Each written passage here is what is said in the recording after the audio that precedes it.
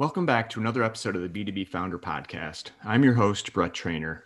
Today, author and digital transformation guru Linda Roth joins the podcast. Linda is the author of a new book titled Digital Transformation, an Executive Guide to Survive and Thrive in the New Economy. B2B digital transformation is here, and basically you have to build it into your startup or any business. I mean, if you're an existing company, you're going to have to convert and basically migrate to a digital first approach to building your business to thrive in this new economy. It's a great book. And in this episode, we break down Linda's approach on how to build a startup, what we can learn from the not too distant past and really not make the same mistakes, as well as a number of stories of B2B companies that have effectively made the transition and how they did it.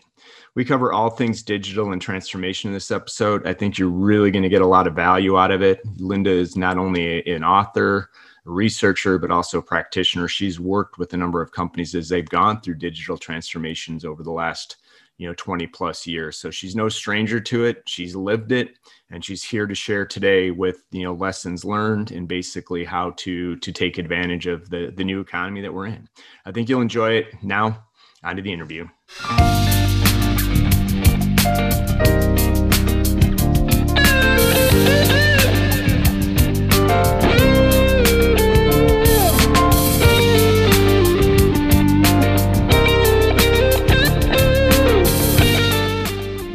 Hey, good morning, Linda. Welcome to the podcast. Well, good morning, Brett. Thanks for having me.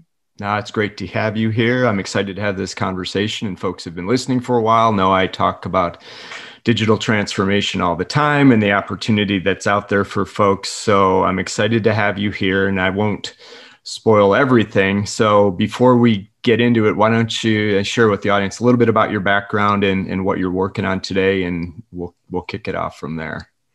Okay, well, my background is very extensive. I've been working on a new website, and the person that's helping me decided the way they would talk about it is that I'm a pioneer in information technology.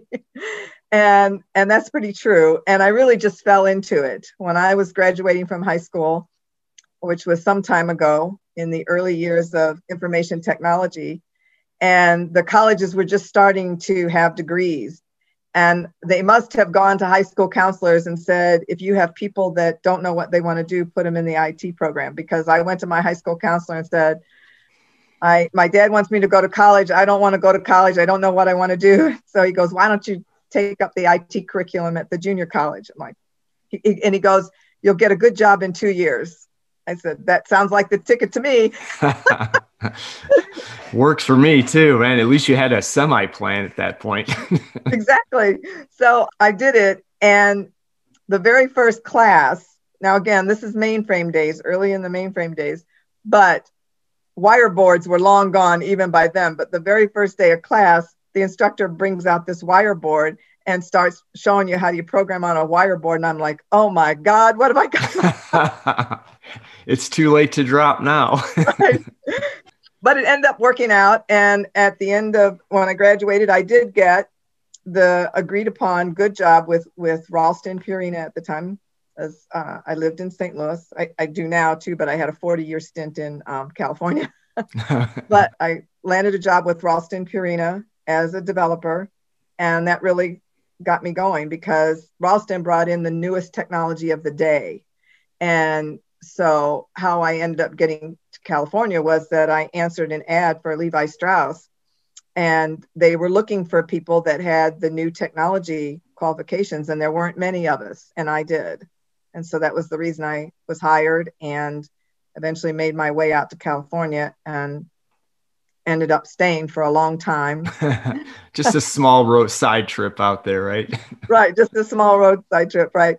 And during that time, I worked for some aerospace companies. I worked with, at the time, it was Hughes Helicopters. Now it's McDonnell Douglas Helicopters. But when they were developing the Apache, and I was responsible for all the systems, not the systems that the pilots used, but all the systems that tracked the contract for the Apache. And that was exciting. And I worked for Disney for a while. That was fun. And then I started consulting. And then I decided to start a software firm because I was consulting on implementing the it was pre-ERP days. They just called them financial systems, right? Right, right. But what I found is that I'm implementing these, and they provide a lot of information for the accountants, for the CPAs, for the CFOs, and all of that. But management didn't have anything. And I said, we really need to have some sort of system that provides management with information. And so I managed to find a couple of partners that were good in technology, and I designed the system and they wrote it for me. Interesting. And so we partnered with a big database company at the time, was called Culinet, and they were an up and coming. They were a technology company that was growing like that in those days. And so we hooked our star to them, and they were very happy. They let us, we became partners with them. We were in their big conferences that they had every year, and they allowed all their salespeople to sell the system. But the New York office is the one that really grabbed hold of it. And so we ended up with clients like American Express Bank, Shearson Lehman Hutton. Well, we had First Interstate Bank in California ourselves. Saks Fifth Avenue was a big client for us. And the New York office of that software company sold those for us. And so we thought, gosh, the sky's the limit, Right. But then technology changed. And so I went through what today would be called a digital transformation, right? And technology started to change from the mainframe to client server applications. And the National Standards Boards came out and declared that SQL was the standard database to use. Well, as you might guess, we were on mainframe, and the software company that we hooked our star to was not a SQL-based database. And so they went like that, right? And so did we. And so I went to my partners and said, we need to redesign the system on a SQL database. And unfortunately, my partners were in love with technology, the technology they had used. And they, no, we can still sell into this platform. There's plenty of people that have this database, and they're going to be using it for a while.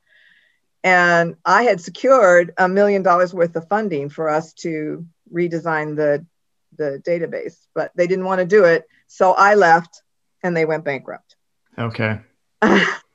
Predictable, right? It's an age-old story, right? We hear this all the time today. Exactly. Exactly. So even though I didn't think of it at the time, that was probably the seeds of my book. But so then I went on and started my consulting business of transforming companies. And as we moved into the 21st century, transformation became a much bigger deal, right? Initially, transformation was just putting in advanced data centers, putting them on good ERP systems, good CRM systems, things like that. It was all internal to the company. But once you got into the 21st century, now transformation started being external too. Yeah. And so what brought me to write the book was I had two clients that were polar opposites. The first one was a owner of a marketing company. They were an automotive marketing company that knew that his business was going to fail if he didn't change to become a digital marketing company. And he was in the process of wanting to sell it, and the value of his business was going down. So he hired me and put me completely in charge of turning that company into a digital marketing company. No small task. No, it's not. Right. What year was this? This was the end of 2012. Okay. I started in 2012. So I worked there 2012 through the end of 2012 through the end of 2015. We didn't finally finalize our agreement and what I was going to do until like early December of 2012. Got it. So okay. It was really all of 2013, all of 2014, and all of 2015. So even at that point in 2012, the person with the digital was a little bit ahead of the curve of realizing where it was going, right? Because I think 2009, 10, we started to see some of the digital marketing capabilities, but it was still an afterthought. So somebody thinking was right on the edge. I'm trying to recall, were they that cutting edge at that point, thinking if they wanted to transform, or were they trying to catch up at that point? They were doing a little bit of catch up. Because they were the ones that sent out the postcards for the maintenance on your vehicles, right? Okay. So first of all, several years before that, new vehicles had sensors on them and would display on your dashboard that you needed an oil change or that your tires were low and on air, right? So they started losing a little bit of value, but the dealers didn't know. And just because it flashed on the dashboard didn't mean you would go to the dealer. And the job of the company I was working for was to bring the owner back into the dealership where they bought the car. Got it. Okay. Not to go to an independent repair facility. So if it just flashes up on your dashboard, you could end up at the local oil change. Right. As most people probably do, right? Yeah. Right. As opposed to going to your dealer, which is where they wanted you to go. Interesting. Okay. So they had started a little bit of a slide because they just sent out postcards. And the problem he had was he took in a whole lot of information, and what they were known for was their algorithms that could fairly accurately predict where the vehicle was in its life cycle, right? And that was critically important to marketing literature, because if you send it out too early, they're not going to pay attention. If you send it out too late, they've already had the oil change or whatever maintenance they've had to have done. So the timing was important. And so they charged a lot of money for these little postcards they sent out. Rather than charging for the storage and processing of the data, they were charging like $3 for a postcard, which took into everything. Well, in 2013, the technology called telematics had come out. And now all of the information that you were getting on your dashboard was going to be transmitted to the dealers and manufacturers. So now we knew exactly where the vehicle was in its life cycle. All those algorithms became worth zero. Zero. Yep. Right? So their value proposition was gone. But when I went in there, I said to them, I said, it doesn't matter. The gold in your company is all the data you have about the behavior of the vehicle, the behavior of the client, because they may get a postcard that says you need an oil change, but when they get in there, there's other issues, right? And now you've got the maintenance records for these vehicles that you're tracking. So I said, that's where the gold is. And what we need to do, not only do we need to change your marketing into being digital marketing rather than just sending postcards, but we need to get new products and services, because you're not going to be able to charge $2 for a postcard anymore. You're going to be lucky if you can charge 50 cents for them. Right. And just like I preach to everybody, you need to find something that you can get on a subscription basis, because you need your clients, you need to build fan club, you need to build your tribe that's coming back to you all the time. So what we ended up doing was we created 2 business intelligence apps that were for the dealers and the manufacturers, that gave them information about how each individual vehicle was performing and where it was, not just a group. And then also how the feedback on their maintenance crews, individuals that worked on the vehicles and things like that. So that's what saved the company. And within 6 months after I finished, he sold the company as a technology company to a PE firm that was doing a roll-up of those kinds of companies. And he got a good job on the board, that roll-up, and was happy as a clam. Yeah. I mean, what I love about that story, and even your journey, right? You've been through the progression or the evolution of the technology, and we've gone from the one stop to where you invented or were part of the program that added on to the early days of ERP, which right now, 6 months ago, we're probably at the height when we think about it, from at least from a B2B standpoint, the sales tech stack and the mark tech stack, right? There's last count 10,000 different applications or software that you could use to bolt on to everything. Mm-hmm. And it was solving a specific problem, but where that's going to go away at some point. It's right.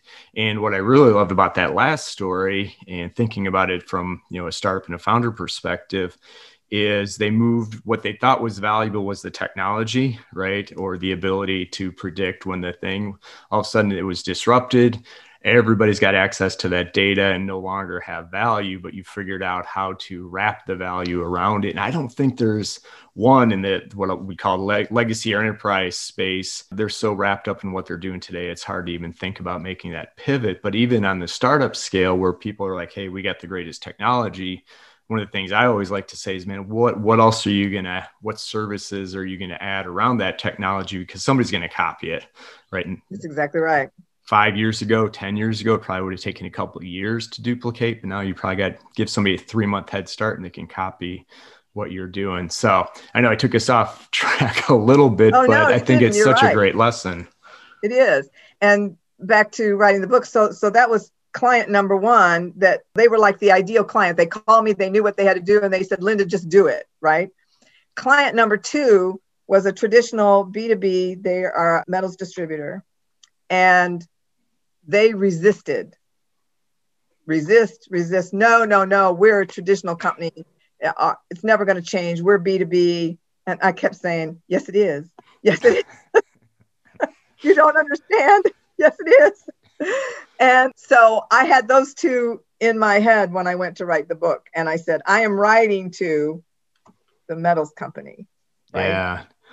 And the interesting part of that is we were talking offline a little bit that you were thinking about this in 2017, 2018. Mm-hmm. Yeah, which is amazing. Before we knew the digital and the transformation was coming. We joked in our last conversation that, screaming from the mountaintops, hey, it's coming, you guys have to be ready. And everybody's, no, we're different. Our industry is not going to fall that way. And, I always used to use the analogy of the used car business, right? That you used to have to either call or go on site to find out what they had in inventory. Fast forward, not only did they start to start with stock photos with the inventory, then there's the actual photos. Now you can actually online buy a $50,000 used car, have it sent to your house within 7 days, decide if you like it or not, and ship it back, right? Right. And I know in your book, that was before I read your book, that Kelley Blue Book was one of your examples. You had a lot of really great examples in your book, but it's where we're going. And so I just want to stop for a second. And I know we teased the book, but yeah, it's out now, called Digital Transformation. And folks, I'd highly recommend this.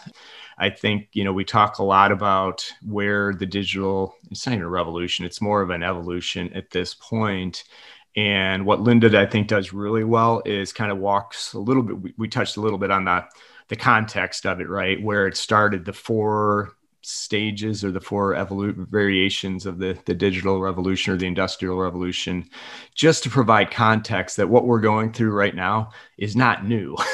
Right. It's not different version of it, but understanding the past so you can think about the future, I think was really helpful. So one, I didn't want to forget to talk that I really did enjoy your book, and I showed you before the notes that right. in there that there's good advice. And the other piece, and then we can move on, was that you wrote it in 4 parts, right? So you made it easy for the reader. Hey, if you just want to get to the 5-step process to think about digital transformation, you jump to the end. But again, I'd highly encourage folks that are in this space or thinking about this space to give it a look, because I think you'll find it interesting, and 2, learn from the mistakes of others, right?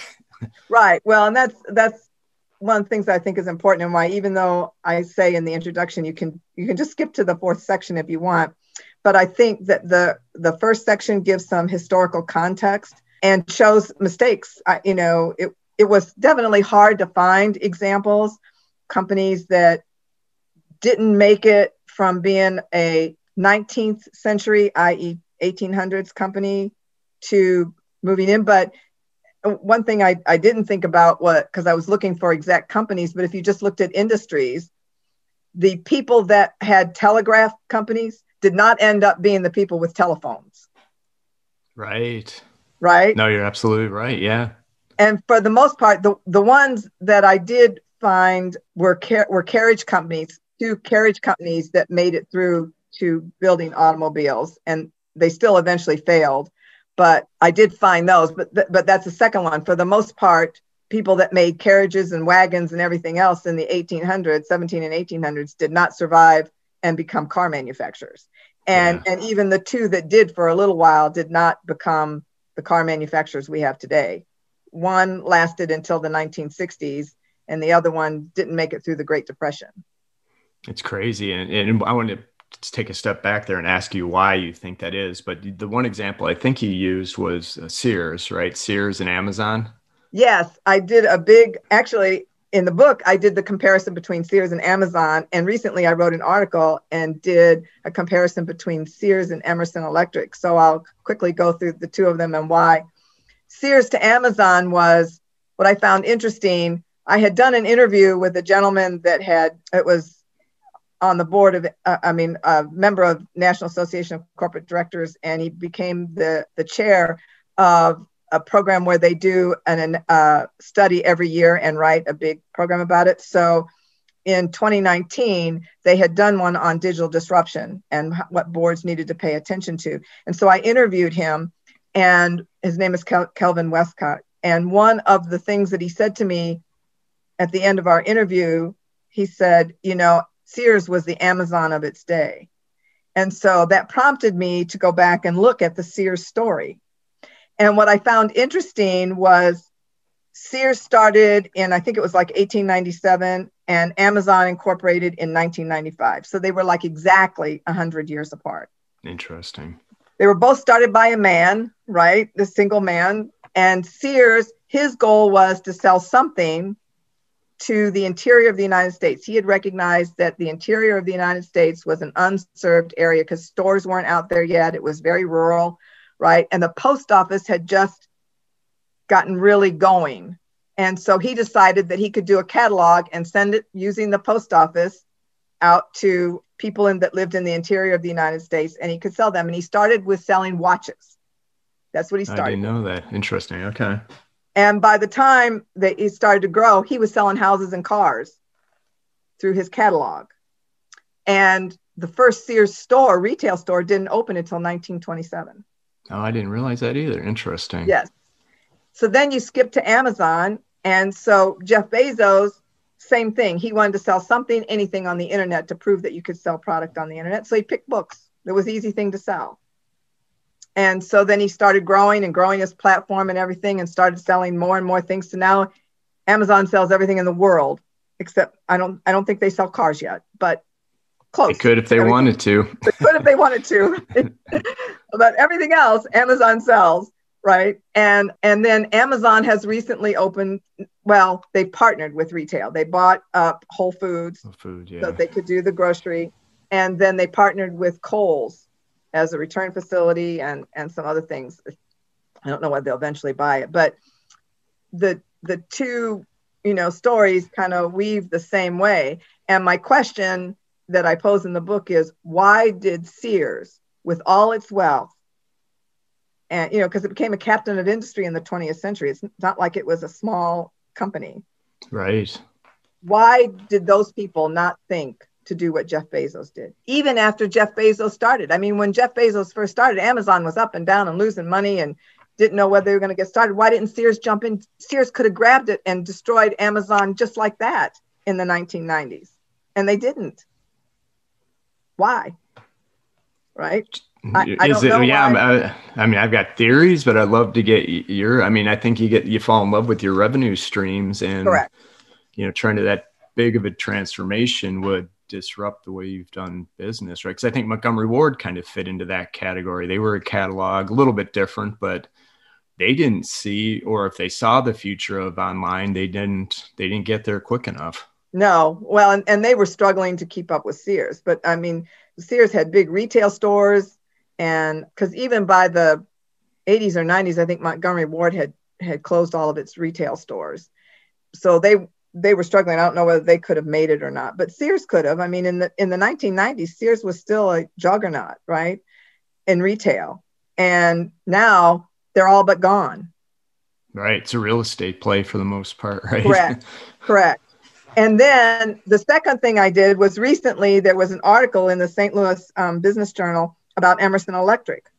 And I read it and I'm like, oh, another great comparison to Sears, because Emerson Electric is an energy company, but they also, in the later part of the 20th century, started making controls for energy plants and stuff like that monitor everything that's going on in the plants.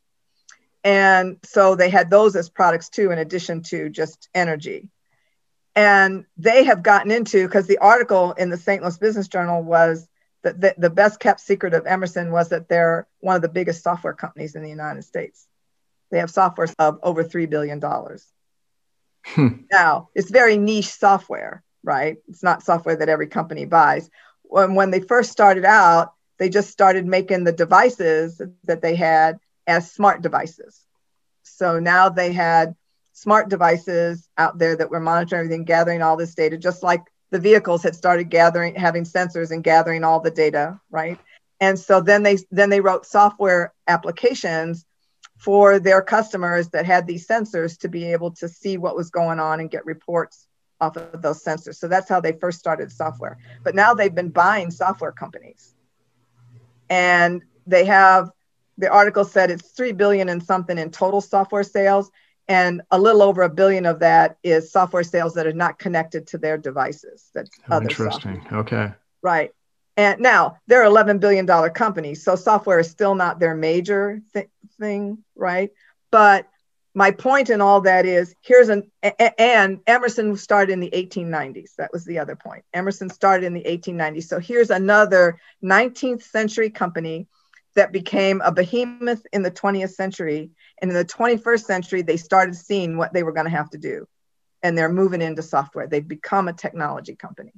Oh, interesting. Yeah, I didn't realize they were that old. And I bet you'd be really hard pressed to find any other company that's lasted that long and had that level of success over that time frame. Interesting. Kind of Microsoft has kind of reinvented themselves a little bit, right? With moving from the hardware and to the more cloud-based. And I don't know, haven't looked at it recently, but their market cap was number one for a bit. I don't know, they're still in the top 3, I'm sure, which is kind of under the radar. People don't talk about them as well because they've been around forever, but they figured out how to reinvent or transform themselves to not only stay relevant, but be one of the leaders. So, right. They are still up there in the top, especially in business, but Apple and Amazon have got bigger market caps than Microsoft does. It's crazy. I mean, which is actually a really good pivot point for us now, because I think there's a lot to be learned from the past and where we're at in the transformation. You've grown businesses through it, right? In at least the last 20, 30 years. So if I'm a startup, a founder, where should I be looking? Where are my opportunities? 1, and then 2, if I'm starting to build a company, right? Because a lot of your work in the book is around transformation, helping companies pivot to being a digital first company. So I would love to get your perspective and what your advice would be to, startup founders that are starting their journey now, and maybe what to avoid. That's a broad question, but I'd love to get your opinion on this. Well, you've got to start as a digital company. And I don't care what you're in. I don't care whether you're in service. I don't care whether you're in retail. I don't care whether you're B2B. You start as a digital company. And first of all, it's so much easier now, right? I mean, a lot of the things that you're going to use as a digital company are free or near free that you can start out with. Whereas if you're going to start a traditional company, you got to lease space. Yeah. You have to do a lot of advertising. I mean, there's a whole bunch of things you have to do, and they all cost money. But with Facebook, YouTube, and your own website, you can create and start a business and build it. You obviously have to have something that you've at least got a niche, and that's the other thing is I would say look at niches. You and I were talking about before. So one company that I profile in the book is, her company name now is Charm Patterns, but she started out just teaching people how to sew. And it's been a hobby of mine since I was a teenager. So I enjoy sewing. And I can't remember exactly how I ran across her. I think but initially I came to know her in like 2012, I think, around there. And I had purchased, I think what I had done, she designed patterns for a couple of the major pattern companies. And I had bought one and I had noticed it had a little picture on it, right? And it said Patterns by Gertie. Her name is Gertie. And so I ended up Googling her and I found a blog that she had. And so on her blog, she would write how to address some of the more difficult things in the patterns that she had and and other patterns that she was making that she would show. And anyway, her niche is she designs retro styles, what everybody calls mid-century, the 50s, 1950s and 1960s styles, which are getting very popular. But sewing was considered a dying art, right? And I can't tell you how many people she's taught to sew, thousands. But anyway, fast forward, she did that. So she was designing those patterns. She started a fabric line, and so I bought some of her fabrics. And she came out with her own line of patterns. It's called Charm Patterns. And so because I was following her, I bought the first two that she came out with right away. And then she started designing more patterns. And one of the things that she started doing was, instead of having a traditional pattern, which is you get a dress, right? And you might have a sleeve variation or a few things, but or maybe two different skirts on it, but nothing much. And you want a pair of pants or something else, you got to buy another, or a blouse to go with a suit that you bought, you got to buy another pattern, right? She would have a whole bunch of pieces and you could mix and match them. So one of the third pattern she came out with, she called it the night and day dress, and you could make 72 different dresses out of it. She had 6 different sleeve options, 2 different bodices, 3 or 4 collars, 3 skirts, and you could mix and match everything, right? So she was changing kind of the way you did patterns. And so she had a year or two of just having her patterns, and then she had started Facebook groups. So she'd have a Facebook group for every pattern she had. And you could get on and ask questions. Everybody showed what they were working on.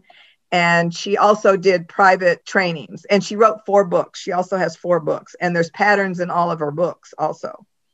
So then right before the pandemic, and I mean literally the month before the pandemic, she started her Patreon site. So now she's turning all of these followers into subscription payers. You pay so much a month, and she releases a new small pattern every month. So one month you'll get a skirt. The next month you might get a bodice, or you'll get different sleeve variations, or she's done one thing that she called the swing coat. Last month we got a little capelet, so you have some sort of outerwear. But she ends up where she integrates it. So last year, she created with her Charm Patterns a skirt pattern that had a pencil skirt and a full skirt. Then in October of last year, she created a bodice that went with those skirts, so you could make them into a dress. So you could make a dress with a full skirt or a dress with a pencil skirt, right? And then in February of this year, she came out with a little capelet to go over the dresses. And then this month, she came out with a pair of pants, and you can take the waistband off the pants and put the bodice on and make a jumpsuit out of it. So she intertwines everything. So she gets you hooked now. You got to have her patterns, the Charm Patterns. You want to stay on her subscription site to keep getting all of the stuff that comes on the subscription site. And so in a year, she has gone from 0 to about 4,200 followers paying a subscription fee. That woman is raking in money. Yeah, I love that story for so many reasons. And one, because it's just not, I know you say niche, right. I always like to say riches in the niches, so I go with niches. But okay. But the story is, I think it's around content, right? And it's digital. Mm-hmm. And so to your point earlier, that says everything, building a digital company, people are consuming it, whether it's B2B, B2C. And I love in the book, the B2B is there are no unique snowflakes, right? It's right. Every industry is going to transform. It's just a matter of time and how people consume, and digital and content are here to stay. But it's pretty amazing the number of folks that have not adopted that yet, right? I mean, I'm assuming you see it every day. I'd love to get your perspective. Am I interpreting that right? You have to have content, and it's got to be digitally driven if you want to reach new customers and existing customers. Right. And so, it's changed sales, and the pandemic sped everything up dramatically, but it was coming anyhow, which was the point of the book. And, I had a B2B customer that kept insisting that it wasn't going to change because they were B2B. And I said, really? I said, well, all of those managers and purchasing people in the businesses you sell to, I said, at home, they're on Amazon. and on Etsy 100%. Yeah. and everything else. And they want to be on your website. They don't want to have to be going back to their office to order stuff. They're out in their plant or wherever they are.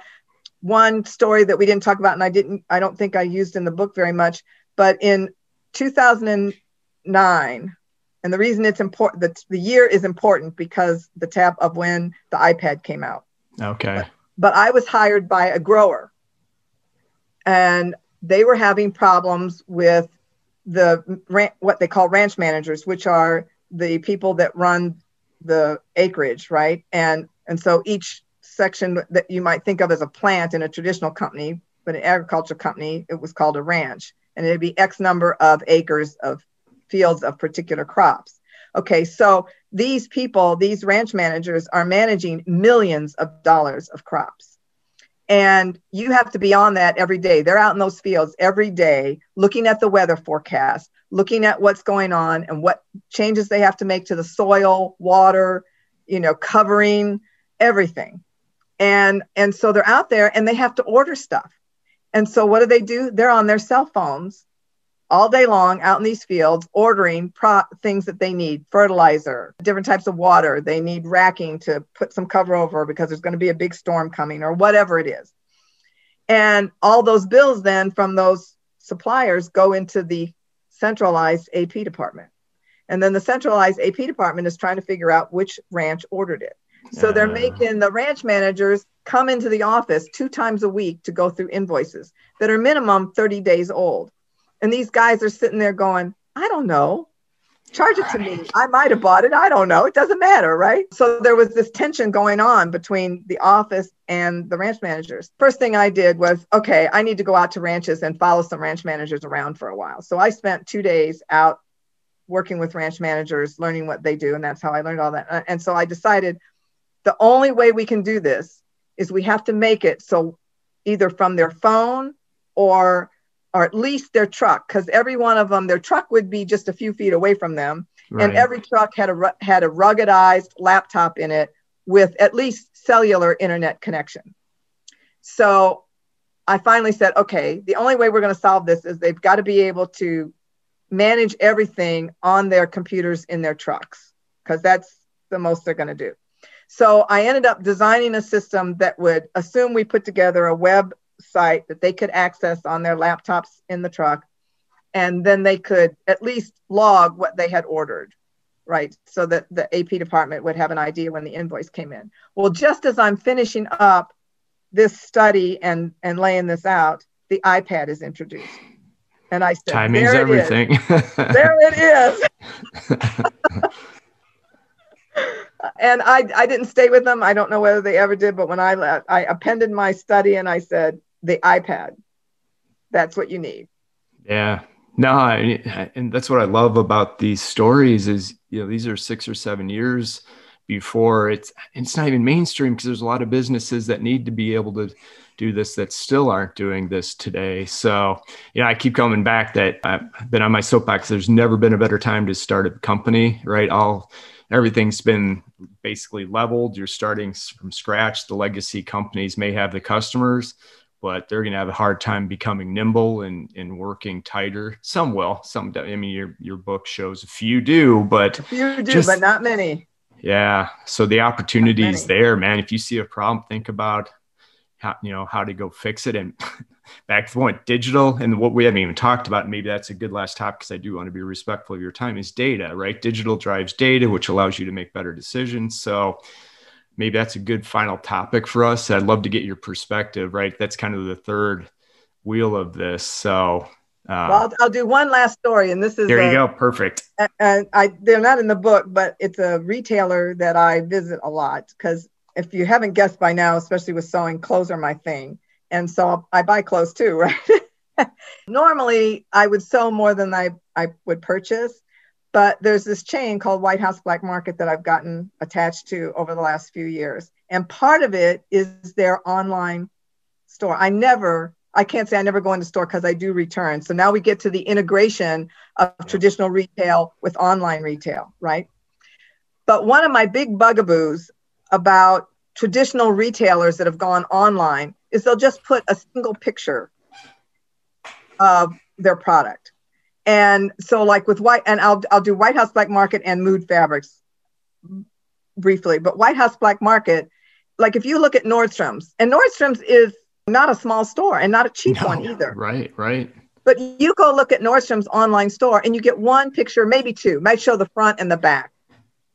But what White House Black Market does is they have multiple pictures, and then they have a how to wear it section where they'll have anywhere from 4 to 8 different combinations. Now it's all stuff that you buy in their store, right? Sure. But the shoes, the blouse that goes with the skirt or pants or with the suit, right? A coat that's going to go with it. But jewelry, they've got jewelry too. And so they'll show the jewelry that'll go with this outfit. So you end up with anywhere from 4 to 6 or 8 ensembles.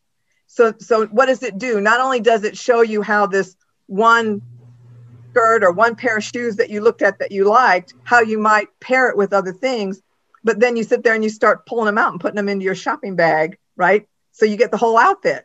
So you get a lot of what you would get when you walked into the store and had the saleswoman, and you might go to the rack and pick out a skirt, and the saleswoman would go, oh, well, here's this blouse, right, or here's this jacket, or here's this shoes. Well, the online is doing that for you.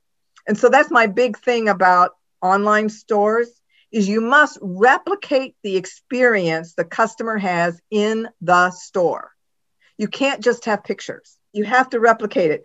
So then Mood Fabrics is another place I shop, because these days there aren't very many retail fabric stores to go to anymore. You've got to shop for fabric online. Mood Fabrics became popular because there was a cable TV show called Project Runway, and Mood supplied all of the fabric. And when I lived in Los Angeles, it was real easy because there was a Mood retail store in Los Angeles. But when I moved back to St. Louis, there's no Mood Fabrics in St. Louis. There's one in Los Angeles and there's one in New York, and that's it.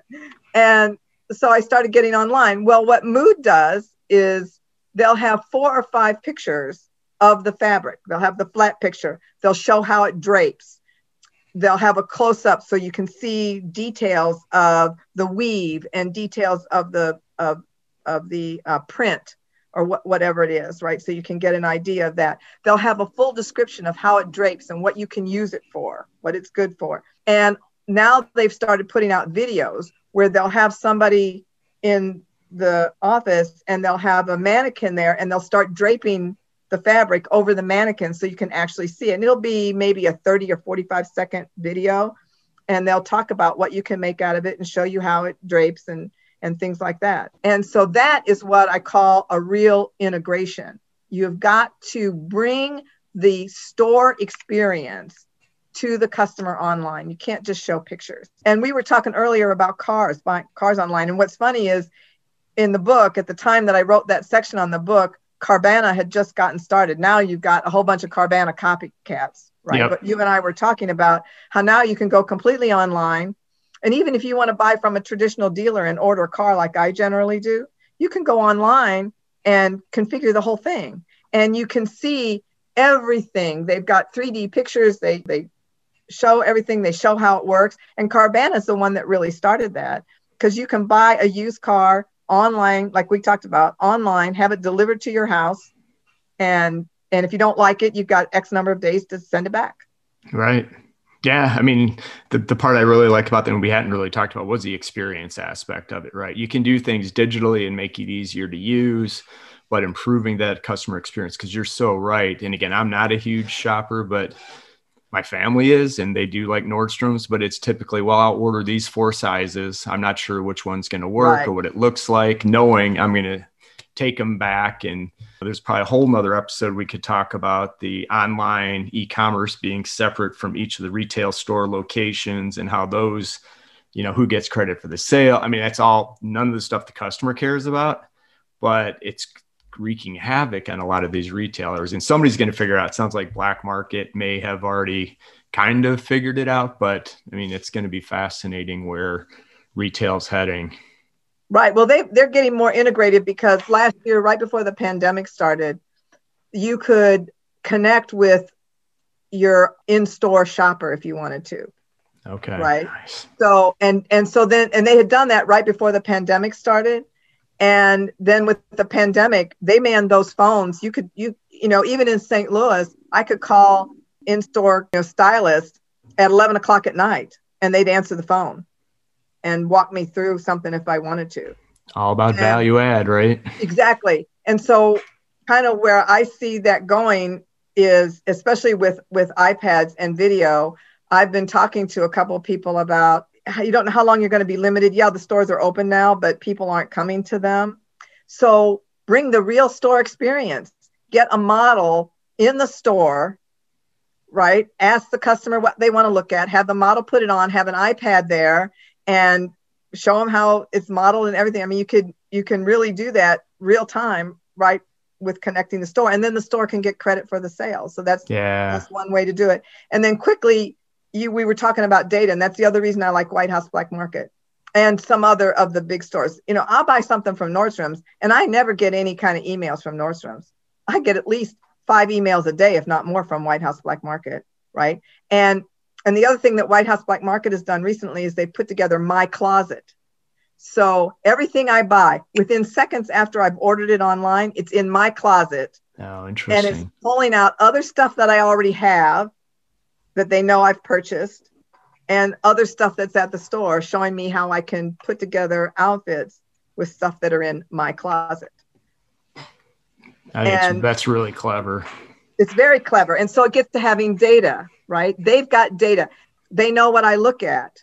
Well, and I mean, you could do this a long time ago. One thing Nordstrom's, I think it was Nordstrom's I bought them with, but a few years ago, I was still living in California.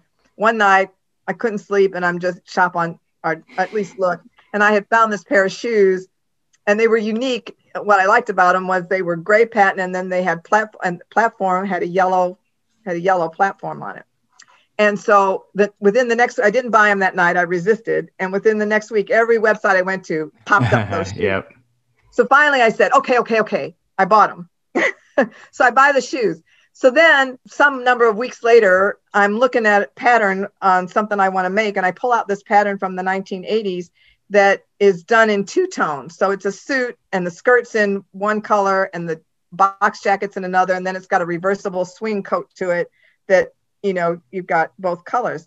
So I'm sitting there thinking, well, what colors do I want to make these out of? And all of a sudden I go, Linda, you got a pair of shoes that are gray and yellow. Go get gray and yellow fabric. So I'm in Los Angeles then. So I did go to one of the Los Angeles retail stores, and I took my shoes with me, and I said, find me a yellow wool and a gray wool that'll match these shoes. And today I have an outfit in yellow and gray. That's where we're heading, right? It's just exactly. People to figure out first. So you want to capture, and there's so much data you can capture for marketing. And that's what you've got to do. And say the last bit on that is because you call it out specifically, I think, in the book about data to insights, right? Everybody got a boatload of data, and there's nothing they can do with it. They don't know what to do with it. Turned it into insights, and that's where the real value and the power is. That's correct. Well, and we had talked earlier about the client I had that was an automotive marketing company. And one of the things that we did to increase their value so that they could sell the company was we created business intelligence apps that use the data. And the very first day I went into that client, I said, the gold in your company is all the data in those databases. And so we built 2 business intelligence apps that we sold on subscription basis. So I would use 2 words, subscription and data. Gold in them there hills, as they That's say. Exactly right. Without a doubt. And you can have a very small niche, and if you're mining them with data and subscription, because even Mood Fabrics now, I'm not on a subscription with them, but I buy a lot from them anyway. But you can join their subscription and you get swatches of fabric. If they would let me pick the swatches I wanted, I'd join it in a second. But they pick the swatches, and so I don't want to. Interesting. I don't want to pay it, but they're my go-to fabric store anyway. But you got to think outside the box as to what you can have on a subscription. I think almost anything can be on a subscription if you think about it the right way. I had the founder of Penji on here, and they do graphic design, right? And it's hard to differentiate yourself because there's some really good graphic, and they do really good work. But where he looked at it was I can differentiate based on pricing, right? So for a flat fee, monthly fee, you get unlimited graphic design, with the caveat being you can only do one at a time. But literally in a month, you just keep the projects going, and it's a reoccurring revenue stream. It's not bunched up I mean, it's genius. So I think there's a lot of businesses should be trying to figure out how they move at least a portion, if not all of their business, to the subscription type of a model. And there's ways to do it. It's just different than the way they think about it today, which comes back to our theme, which is there's a lot of opportunity out there, folks. Think about it, how you can do something differently in these older industries, and you got a good chance. Well, and I use the word reimagine, because the second step in my 5-step process is reimagine your business as a 21st century business. So if you're a startup, start thinking of it that way. If you've got a traditional business, you've got to sit down and throw out all the old stuff and just reimagine what you can do and what your company can be. And it's content. The most important things are content and subscription. I mean, that's the other thing. Back to Miss Gertie, right? And I don't know whether I had mentioned it, but as soon as the pandemic hit, she could have lost her whole business because the pattern companies couldn't print her patterns anymore because they were all closed, right? So she couldn't issue those.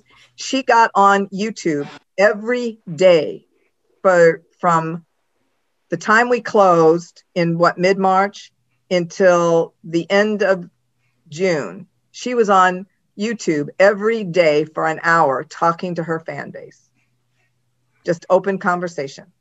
Build that tribe. And I guess we were offline talking about that. It's not only the value of you providing content, but all those like-minded folks that now help each other and engage with each other and create a much stronger tie to the brand. And it's easier said than done, but it comes back to the content piece of it. And I tell folks it's no longer an option, right? If you want to grow a business, you're in business, value-added content, just not content for the sake of content, is what you need to be able to do. And if you can do it better than others, you're going to have a leg up, which ties back to the digital and the data. And you can see where the story goes, right?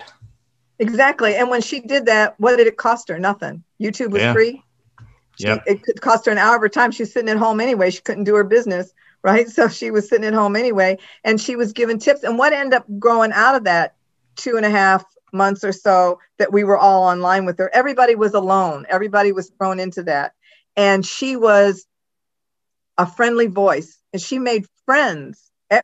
We all became friends, and she made friends, and she gave out lots of tips. She would talk about undergarments to wear underneath the clothes that she designed. She would talk about the shoes that she had. A lot of people get into styling their hair in retro styles. I'm not into that, but she would go through hairstyles. She just went through everything. And she was, I would say, for some women, she was the voice that kept them sane in those first few months. Yeah.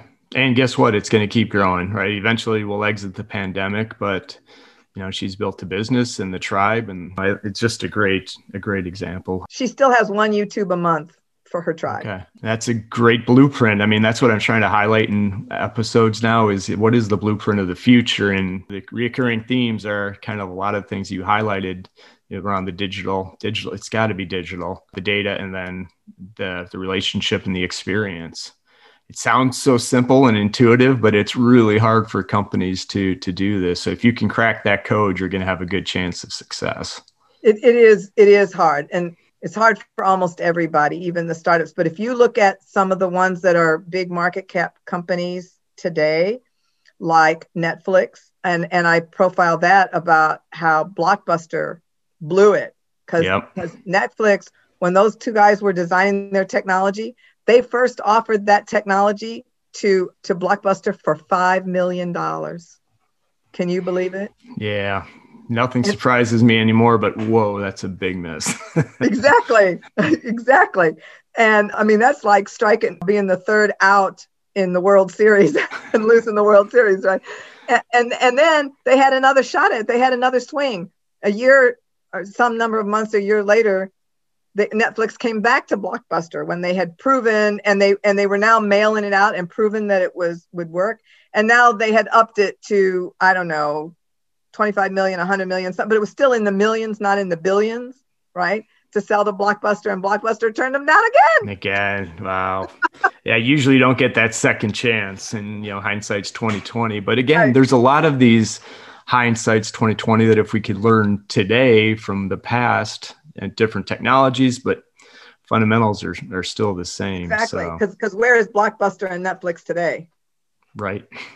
I think the last Blockbuster store location just closed or was about to close. And I think it was more for sentimental reasons why it was still out there. But yeah, they haven't been competitive in a long time. Long time. Right. So awesome. Right. All right. Well, Linda, I'm not letting you get away. I ask every guest the one last question that we'll wrap up on today, and maybe we'll have you back on here for a part 2, and we can go into some more of the details, because I love these stories, and I think they're so helpful. What is one thing that you would highly recommend? It could be professional, personal. What's top of mind for you these days? Well, I guess, and I can't think of the names of the books, but you can Google them. There's a whole lot of them. Content marketing. I would learn content marketing. And I'm not the only one that's written a digital transformation book. I happen to like mine better because here's the thing. When I was starting to write it, I purposefully did not listen to any of the books. I listened to a couple of samples, and I found, at least in the samples that they were putting out, they'd start talking about technology. And so I would say my parting thing is digital transformation is not about technology. Digital transformation is business transformation. What you have to look at is, how is the customer changing? I like it. No, I think you're absolutely right. And way too often in many things, technology is the solution or the answer, and it's not. It's more of the enabler of what you're trying to do. Oh, that's really good advice. And again, I'm getting better at content, right? I've got the podcast, but I really need to be doing more with, the interviews with you folks. And so I'm getting better, right? But you're right. There is absolutely no substitute for providing value-added content. So, and lastly, Linda, if there's folks that want to, check you out, connect with you, learn more about you, where can they find you? And best place to find the book on Amazon, I'm guessing. But yeah, the best place to find the book is on Amazon. The full title is Digital Transformation: An Executive Guide to Survive and Thrive in the New Economy. You can Google that, or search it on Amazon. In the show notes too. Yeah, or search on my name is probably the easiest, which is spelled Linda, Lynda. And then I have my talking about content. I'm trying to get my website up and going, so my new website is under construction. So the best thing is to email me at Linda, Lynda @ljrcs.com. Got it. And again, we'll put this in the show notes for easy reference. Folks, you can come look at. But again, Google too, I think, as I found with authors, with your middle initial, right? It's J. So it's Linda J. Roth is the easiest way from Google. Perfect. That's probably the easiest way when you either Google that or on Amazon, put that in, it'll bring the book up. Awesome. Well, Linda, thank you very much for taking the time today. I really appreciate it. I love sharing and talking about the stories, and thank you for providing the perspective. I think it's incredibly valuable, and folks, go check out the book. Again, if you want to learn from the past, but look towards the future, this is a good book for you. Thanks very much, Brett, for the opportunity. I appreciate it. No problem. Have a great rest of your day, Linda. Thanks. Okay, you too. Bye.